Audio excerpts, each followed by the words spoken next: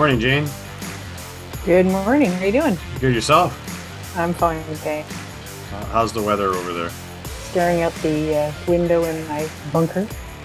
Yeah. I have yet to be outside, though. You have yet to be outside, but you're in the beautiful Eastern Townships, no? I am. I've got this horrible glare, but that's okay.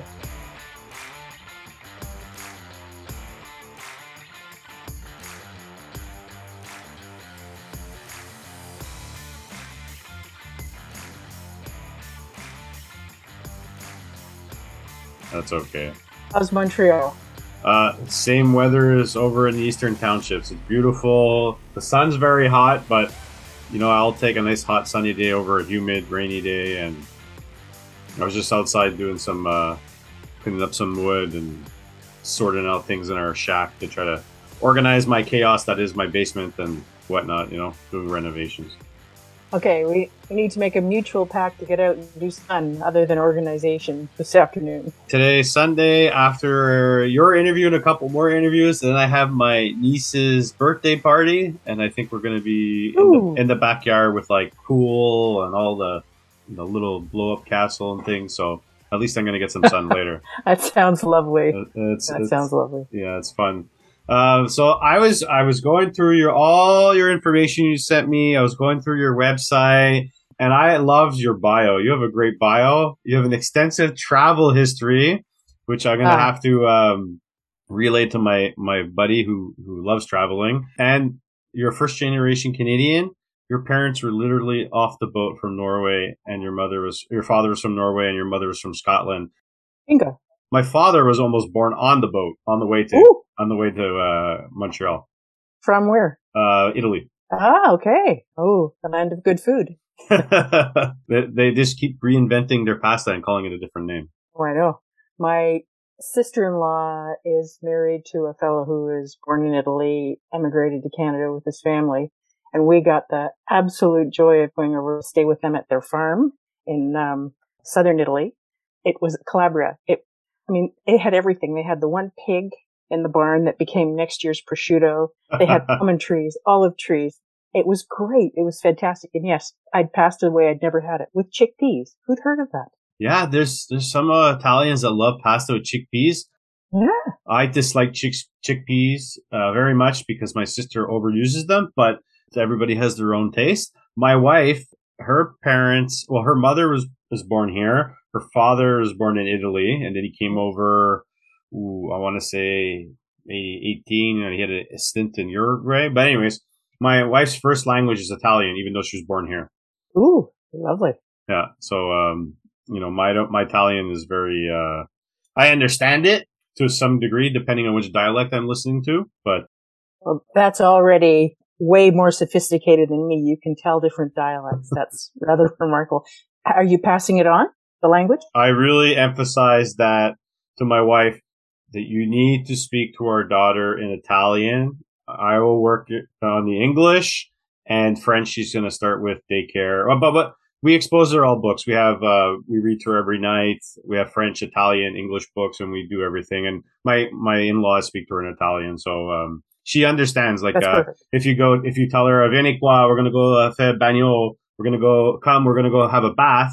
She totally understands. She'll walk down the hall, not walk, but crawl down the hall and go into the bathroom. And it's pretty interesting to see when it starts clicking. My dad wouldn't speak Norwegian to us. And because he was of a generation where, post-war, and he wanted to be a good Canadian. So it was English. And I kind of feel that I got shortchanged on that one because I missed the chance of having dual languages as a kid. My little ones are fluent. They just switch back and forth, French, English, French, English. And it's just glorious to see, except now they're talking French between the two of them. And so I've got to step up the game and go to more of my French classes because pretty soon I'm not going to be able to figure it out. Yeah. It's funny that you say that, though. Growing up, we're a French province, but growing up, I grew up in the English community. So French wasn't really necessary, or was there was still that French versus English language divided, right? So the English community was very like no French, and the French was very like no English. Yeah. And my father never spoke Italian to me. My grandparents, maybe they counted to me in Italian a little bit, but they threw in English. They didn't really teach it to me. And French, so French wasn't a strong point, and Italian wasn't a strong point. So I grew up speaking just English, and French in elementary school growing up wasn't very well, not to knock the English school boards, but earlier on when I was younger, it wasn't a concern. It wasn't a big issue, right? As it is now, where now they teach French everywhere in all the school boards. We got a little bit a week, but it's only now that I met my wife and we moved. Well, we live in Laval now, but I'm in Montreal every day, and I'm back and forth. But I speak to my neighbors, and we have French conversations about the Canadians and all kinds of stuff. And so I get to practice my French with my neighbors, and I love it. It's fun. I speak like a total English person, but it's good. And then try to pick up the Italian as I go. But the more things change, I guess That's right. the There more you things go. change, right? But anyway, it's enough about Yeah. me. We're going to talk about you. You got some pretty cool, interesting stuff. I got your website open. I got your bio open. I got all kinds of stuff. But before we get into your writing and everything, I imagine that your 20 years of travel history experiences really impacted your writing and everything that you put into your book. So you traveled to Europe, Scandinavia, Middle East, Asia. You've been all over. So you left in 1998. So tell us, like, day one, you got up and you just left. You're like, I'm going. No, I did run away once in university to go to Europe for a while, but that didn't last as long as I'd like. No, I have a family. My husband got it in England. He got a job in England, and we all trailed after him. And as the kids became incredibly independent and bogged off and did their own things at university and the like, I just started popping around the world. I mean, when they had half terms in England, right? So they would have these great week holidays in the middle of October, and then again in the spring, and then the Christmas holidays. And so my husband was always working, so I would just hop on a plane. I'd go to Iceland and do research, or I don't know.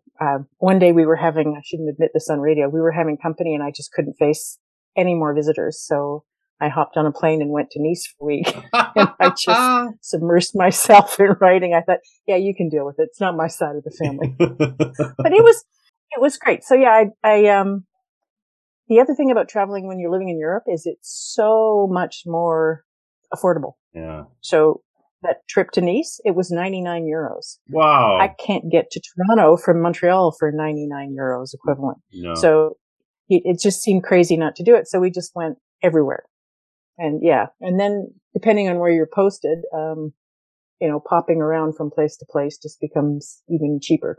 Yeah. Europe is great for that. It's close to everything. I mean, just the network of trains to go country to country, right? Like, my friend was telling me all about it. He went Spain, he went here, he went there, and he just travel, and it's affordable. Unlike here, you can't even get out west in Canada or even to Toronto for a reasonable price. We can't even travel in our own country for a reasonable price. But sorry, I was just going to say it's a shocker. When I moved back to Canada after all that time, I don't know why I ever assumed this, but I just thought, well, I love my place in Eastern Townships. I love my neighbors. I love everything that. But if I want to go to Montreal, basically have to drive. Yeah. And I'm not used to that because I've had public transport for 20 years that took me everywhere, and there's no trains, but it's convoluted to get it. Anyway, yeah, I get it. Quebec is lacking. I mean, we have the metro system in Montreal, but it's Montreal, and it's not even connected to all the prime areas. There's a lot of, like, it's not out west in the West Island of Montreal. They need a metro system there. We have it to like the southern part of Laval, but it doesn't go to the South Shore of Montreal.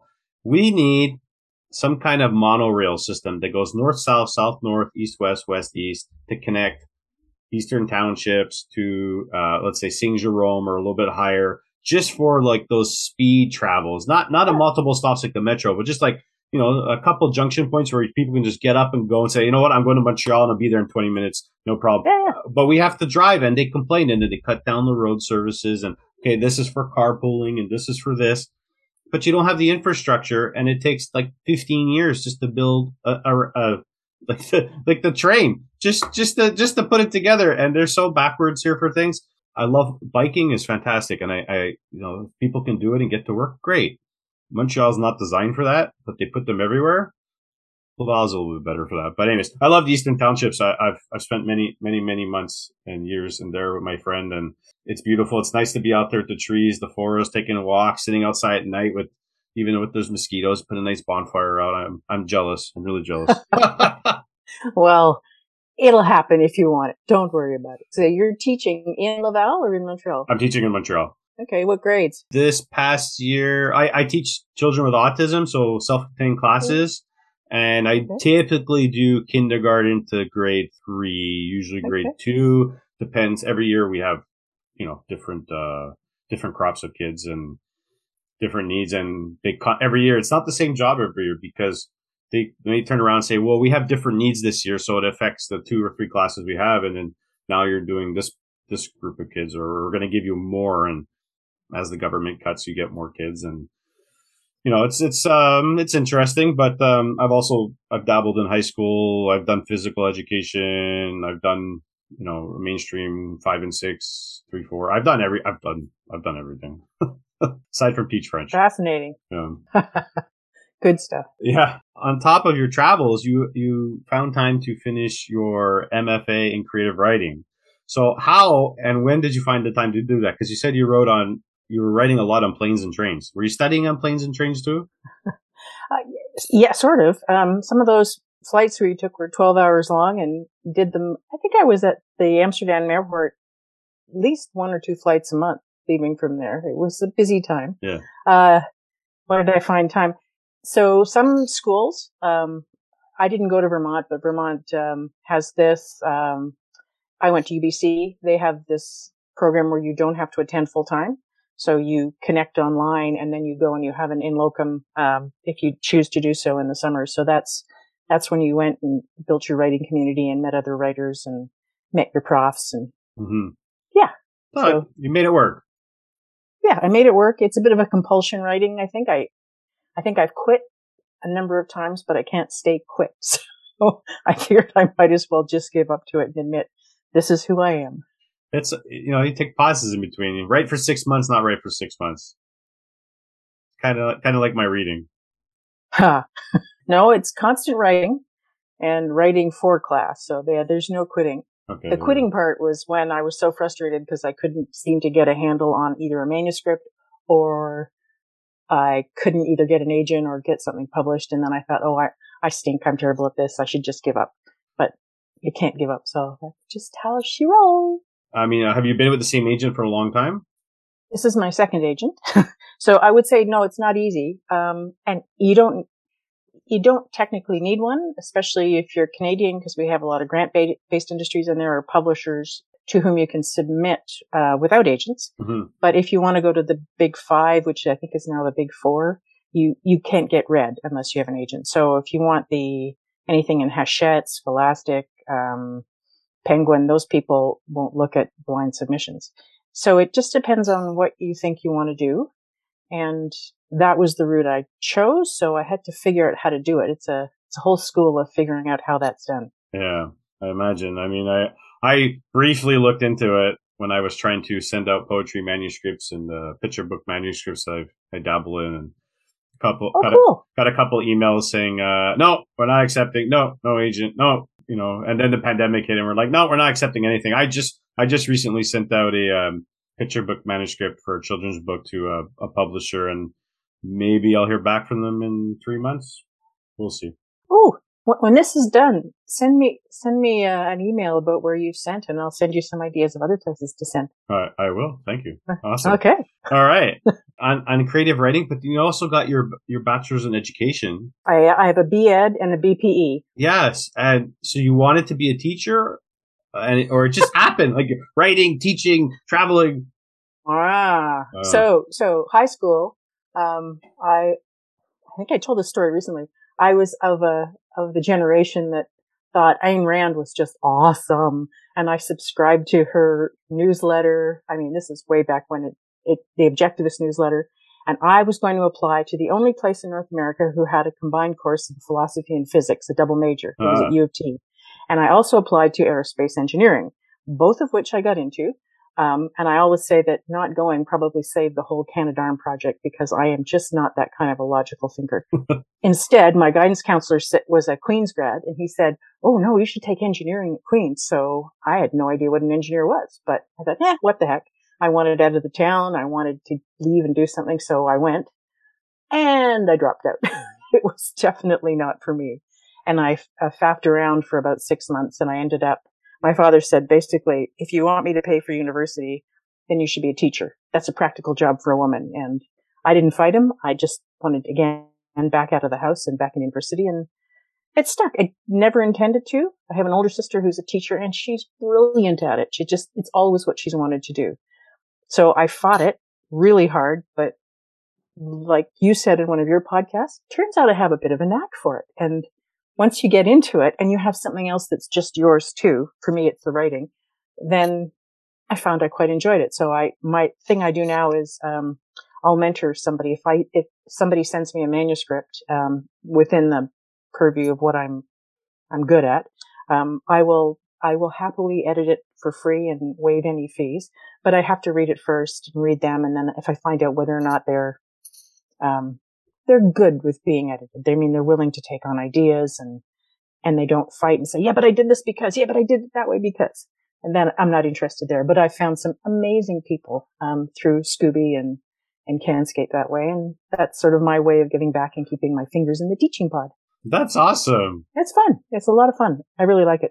Have you helped anyone that's eventually gone on to publish anything? Previously, I've edited a lot of manuscripts that have been published and have won awards. Oh. One that I've been playing with for the last 10 years with this amazing writer from Alberta. I'll give a plug for her book because it's out in a few weeks. Barbara Jones Scott. It's called Taste of Hunger. Oh, I heard of Barbara Jones Scott. Oh, okay. I've seen her name. I 100% did this year. Okay, continue. Go ahead. She's spectacular. She was an editor for Freehand for years. She's an old friend, brilliant editor. This book, if this book doesn't take Canada Reads this year, I'll eat my hat. Send me a hat and I'll eat it. It is fantastic. And to boot, it happens to, and I've been looking at iterations of this over many years as she's sort of, faced it, ran away from it, hid from it, faced it again. But it talks about it. It's a multi-generational, immigrant saga, Ukrainian immigrants to Canada. So it's a Canadian prairie novel. It's got the Ukrainian connection right now, and it's a beautiful feminist piece. It's delightful. It's absolutely delightful. Anyway, not my book, but I'm hawking somebody else's. Yay me! We're always here to plug somebody else. No problem. So that's great though. You get to mentor people. You get to help out. Obviously, if you're like, if it's not for me, I'm not. It's I want to waste your time. Go do. I'm not for you, and that's great. But you were featured on CBC Radio. You've published short fiction and poetry in different magazines in North America and in the UK. What was the experience like on CBC Radio? Because I've talked to a couple of people and they've they dabble in radio and they've done interviews everywhere. But I always ask everybody, what was your favorite interview or your favorite if you've done like a book convention or something of the sort? I haven't got enough done to be a favorite, but I really enjoyed CBC. We were living out in Bragg Creek, Alberta, which is not in Calgary. And this was a local CBC. It wasn't national. And the reporter, who has now retired, but was quite well known. Anyway, she actually came out to the place and she set it up on the kitchen island. And she taught me the trick about, I don't know if anybody sees this, but how you hold your mouth away from the microphone far enough so that you don't get feedback, but you're also loud enough. And for some reason, I adore talking. I don't think I want to see myself on video very often. I mean, this is not my favorite genre. After a certain age and lack of security about how your looks, you think, yeah, it's not for me. But I love radio and I love talking about writing. So it was a blast. And she was terrific. And I think the interviewer makes an interview. I kind of fell into the podcasting on a whim. I started last year in January and I did a couple episodes like as a pilot and some test episodes, and I'm a heavy presence on Twitter and I talk to people regularly and they're like, you should go try this podcasting thing. And I'm like, then I interviewed on a couple of podcasts and then I did it and I really like full-time job, did the podcasting stuff until, season 1 until June. And we're kind of all over the place with different topics, just trying to find my voice. And I was like, I like this. And then I started getting people asking me, would you care to interview me for my art show or my book? And I'm like, oh, great. Yeah, let's do this. And then now this is where we're at. Now probably hit like 50 interviews already I crammed them all in. I got 3, 4 a day.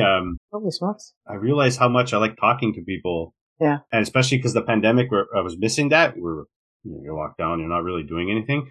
But this is great because I get to connect with people like yourself that share all these interesting stories, and I really enjoy talking to people. But yeah, it's definitely an interesting medium. I don't think I'd be a great live radio host. Well, the thing that I find it's amazing. I mean, the idea of doing these is supposed to be promoting your book, but writing is, to me, somebody mentioned this recently. You feel like you're writing in a silo, because you sit at home alone, and then I compound that with the pandemic. To me, it's community. You have to have a community to keep yourself focused and, I don't know, not depressed about what you're doing. Mm-hmm. So reaching out and doing stuff like this, it's a blast. I love it. Yeah, I've been in different communities online for different things. Yeah. I'm in a podcasting network. I guess you'd call it a hockey card or card trading community just for that. You know, like different subsects, and they explore all my interests. And you're right, though. If you don't have somebody to talk to about something you enjoy or you're doing, mm-hmm. you feel like you're kind of isolated, and you kind of.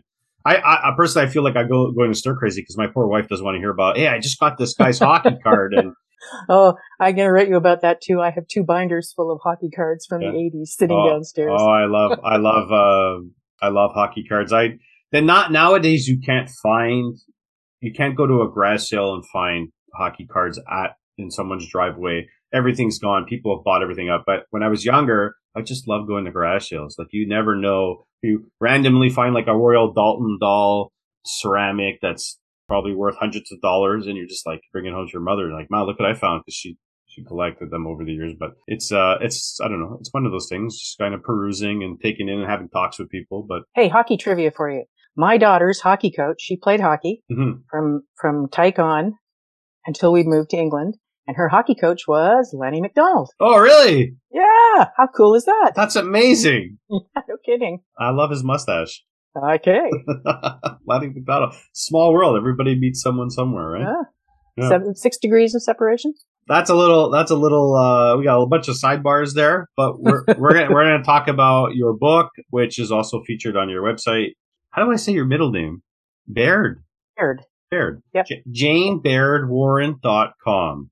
You have a middle grade book coming out in October with Scholastic Canada, and it's called How to Be a Goldfish. You've already won me with the title. I'm like, I'm already excited. Tell us about it. Didn't turn you off with a Ted Lasso reference there, right? I hope. No. He beat me to the whole goldfish thing. Yeah. So it's told in 2 point of views. There's a girl, 13-year-old girl, and an almost 12-year-old boy, David and Lizzie. And David and Lizzie are chalk and cheese. He's Star Wars obsessed city boy, and she lives out in a really, really small town, a farming community, and that's where she's at home. And the 2 of them learn about these plans, the plans that someone has to force this old man, her neighbor, from his farm, from his land, and they decide to become allies to try and stop this. And they discover a bunch of stuff, some family secrets, but the secrets can stop the old man from being out of his farm, but they're going to come at a cost. So they have to decide what to do. So basically, together, they're going to change everything. And it's, I started out wanting to write escape into, and then I tried to explain this the other day, and then good old Donald Trump got the nomination, and terrible things started happening, many terrible things. But one of the things that really got my goat was the way that transgender kids and adults were being treated. And it just struck me that here we go again. 40 years ago, this is the way we were talking about and being afraid of and spreading panic about homosexuals. And I just figured, guys, in 40 years, we're going to look back and be really embarrassed about the way we as a society treated transgender people. So let's just figure out a way to nip that in the bud. So it's really a very simple book and easy to read, and it's sweet, but I constructed it carefully. It's set in 1981, which, mind blow, is now historical fiction. Yes. So the kid reading it today is looking back and going, ooh, look what happened back then. That's crazy. But the kids in the book, David and Lizzie, are looking back at events that happened 40 years before them. So they're seeing changes, which hopefully makes the reader today see different changes. And I'm not I mean, this is no Steinbeck book where I expect everybody to ask themselves the big questions, but for some readers, they might go, wow, that wasn't very nice. Are we doing anything that's not very nice right now? And so that was the whole point. Thank you, Donald Trump. Well thought out though. How long did you work on this story? When my first agent was trying to sell my first thriller in America, I started writing this one. It started to keep me sane, and I really didn't know how to talk to an agent or deal with an agent. I thought, I should send her chapters as I'm writing them, and she can tell me how I'm doing. Yeah. Don't do that, boys and girls, if you're listening. Anyway, she was very nice, and she is actually a terrific gal, and we're still friends and in touch. But I could tell after a couple of months and maybe 10 chapters that she was starting to communicate less and distinctly losing enthusiasm. But I was gaining enthusiasm, so I just sort of wrote her one day and I went, I don't think you're really keen on this. Should we maybe part company? Yeah. And she said, yeah, maybe that's a good idea. So boom, I was without an agent. Anyway, I think in my heart of hearts, I would have liked her to scream and beg and ask me to stay, but I got it. I got it.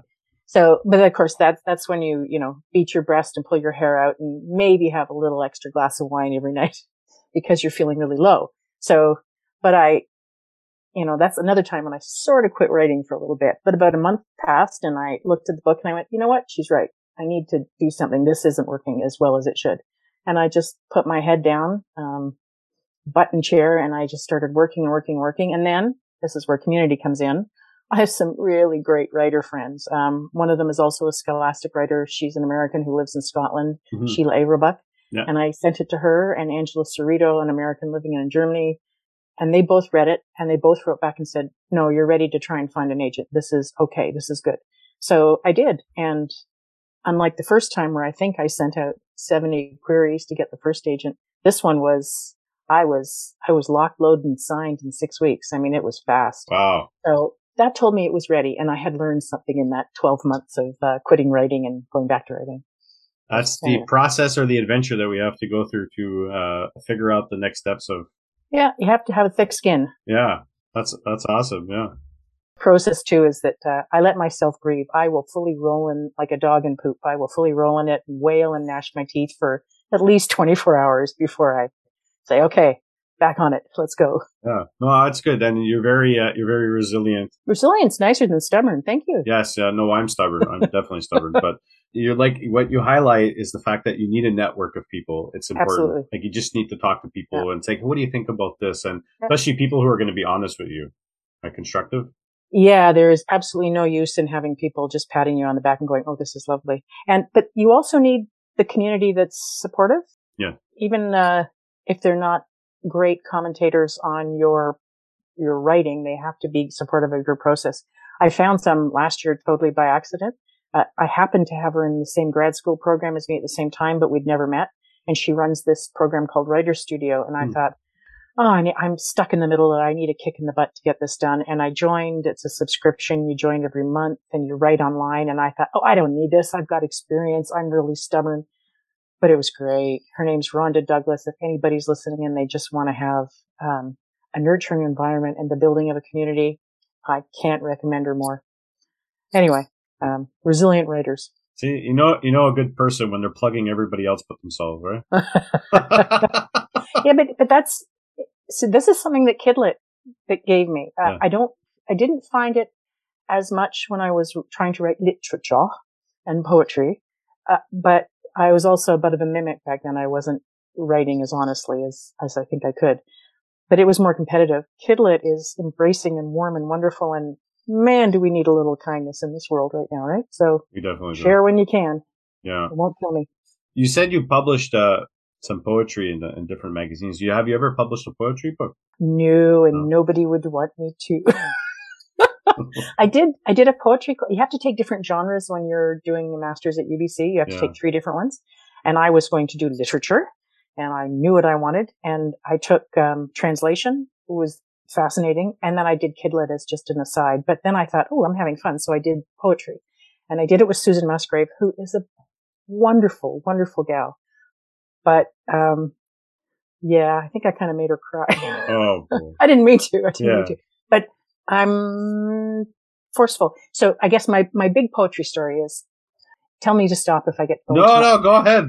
Okay. So when I decided I was going to write, it was because I was almost 30 and I had 6 years of university and I was waxing and washing floors and wiping bums and snotty noses. And I thought, I need something for me. I need something for me. So I thought, I've always wanted to write. So I sat down and I wrote a story and I submitted it to the Calgary Herald contest, short fiction contest, and it came second. Whew, big surprise. Yeah. And then I thought, oh, maybe I can do this. So after it was published, I looked up the Alberta Writers Guild, or Writers Guild of Alberta, and they were having a get-together at Aretha Van Herk's house, a real author's house, and other writers would be there. And Aretha was incredibly kind. She said, oh, I don't know you, took me under her wing, said, oh, no, forget that. What you want to do is go to University of Calgary and take writing classes. I won't be there next year, but we'll make this happen. And so I sent my portfolios in, and that was the year, bless his cotton socks, Fred Waugh was the person teaching creative writing. He's won a Governor General's Award for Waiting for Saskatchewan. He's the poet laureate for Parliament. I am not a poet. So when we go to the first day of poetry class, there's 12 of us sitting around this boardroom type table and the manuscripts are stacked alphabetically. And I'm a W, so I'm at the bottom. And he picks up each one and he goes through the manuscript, flips through and says, Roberta Rees, I chose you for this class because of your beautiful musicality and yours. Then Carl Mead, I took you because of your images and your lyricism or whatever the reason was.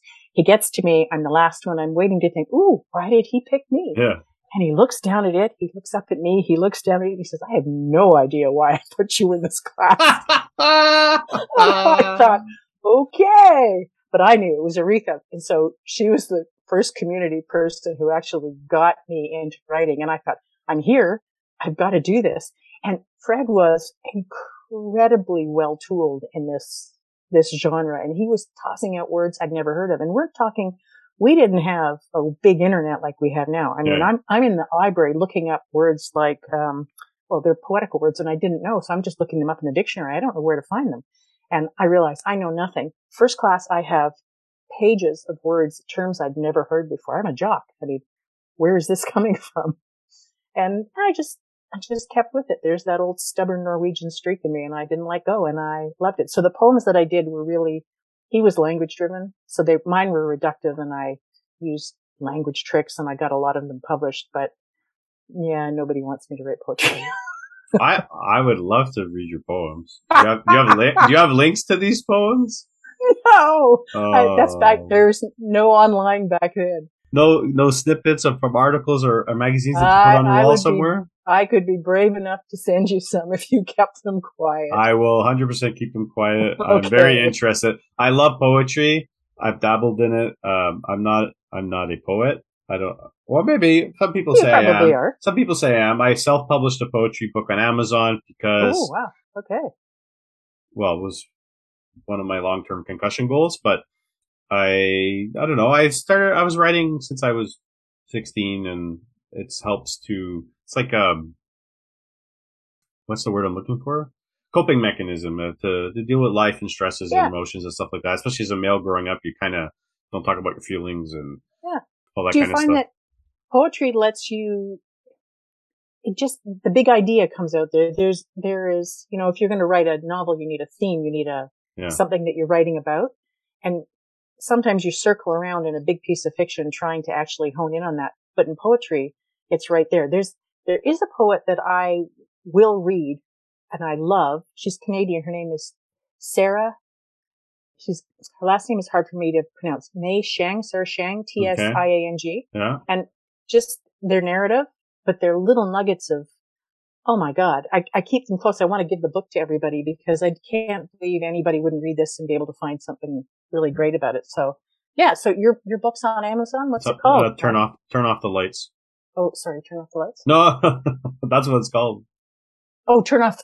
Yeah. I was going to turn off my cube light, but okay. No. Yeah. I'm writing that down. It was a pet project. I originally called it Owl's Moonlight, and it was much smaller. I went through the process of I'm going to take this a little bit seriously. I did send some queries to some publishers, and they're like, we're not looking for poetry this time, and things like that. And then I mistakenly asked somebody to do the cover for me, which I paid for, which I shouldn't have. And then after I recovered from my concussion, or more or less recovered, I was like, I don't know. I feel like I could do this a little bit better. And then I made it thicker. I made my own cover. I look at it. It's probably not 100% and it's not a masterpiece, but for me, it was kind of like that sense of self satisfaction where like I did this, I feel good about myself. And, and I probably sold a couple hundred copies on Amazon, Holy between smokes. America and the US and Canada. Okay, so just I'm going to stop right there. That's amazing. So just by comparison, Yeah. I was dead curious about maybe going on and doing a PhD, and I was interested in looking into self-publishing and what that was going to happen. This is like 10 years ago. Mm-hmm. So I took published stories, put them together, and I did the same thing that you did on Amazon. I don't think I sold 20 copies. So way to go, you. Like I didn't do it for money, right? So Yeah, for exactly. the Canadian version, it's practically at cost, and the American version, well, you can list it a little bit more. So Yeah. I know a lot of writers follow me on Twitter. I speak to a bunch of them that are coming out with books every once in a while. They ask me to Great. retweet their novels and stuff. And there's people on there that really make a living self-publishing. I mean, I know Amazon takes a good chunk of what's going on, but I wanted to do it like that because it was the easiest and simplest way to do it without breaking my head. I mean, you still got to research it a little bit and figure out how to do it, but the process was easy. The process was easy in that if the process is easy, you can focus on the writing and not the production of it. There's a number of people who manage they call it independent publishing and not self-publishing. And there's a number of people who actually manage to do it, but it's not my nature. I'm not a marketer. I'm not good at doing that sort of stuff. So yeah, I want an agent. Yeah, I I know. don't want to have to do it the other way, but I've listened to some Writers Union of Canada webinars where people have been brilliant at marketing their own books, and good on them. Yeah, I've met people traveling across Canada who set up shop at like Indigos and Chapters and local bookstores, and they got their desk and they got their giant cardboard with their book cover, and and they tell you about the experience or why they're doing it, and or they've totally just done the marketing themselves. And it's not, I don't believe in my poetry that strong that I would go across Canada to market myself and go in booths, but it was a good little pet project. And I think I might do it again. I have another manuscript that I'm working on that I say I'm working on that I haven't touched in months, but it's there. Yeah, I don't know how people manage to do that, go and do all these in-person things. I mean, I'm up every morning, 5:30 writing. I can barely squeeze my life into a day and write, and doing other stuff is, wow, good for them. I don't know how they find time because I can't even find time to clean my backyard. I hear that. But yeah. So, anyways, your book's coming out in October. How to Be a October the 4th. Goldfish. October Yep. 4th. It's obviously available through Scholastics Canada, but will it be available anywhere else, or where can people find it? Yeah, you can pre-order even in French bookstores. My daughter is telling me it's available in Quebec. Wow. Indigo, Chapters, Amazon Canada, not Amazon America. Yeah. Soon it will be. I have a terrific gal who's putting it by links on the website with this really cool thing for Canadian independent booksellers, where you can click on the link, put in your postal code, and it will tell you where there's an independent bookseller near you. So if you're somebody who likes to support them, that should be an option. But yeah, it should be available. Scholastic's fantastic at making sure it's out and about and you can access it. So yeah, go to your local favorite place and ask for it, and it should be able to be pre-ordered. Awesome. Which would be awesome. Yeah, even better, right? And where can people contact you if they want to find you on your social medias? There's a contact form on my website, and I will promise to check that more frequently than I've been doing.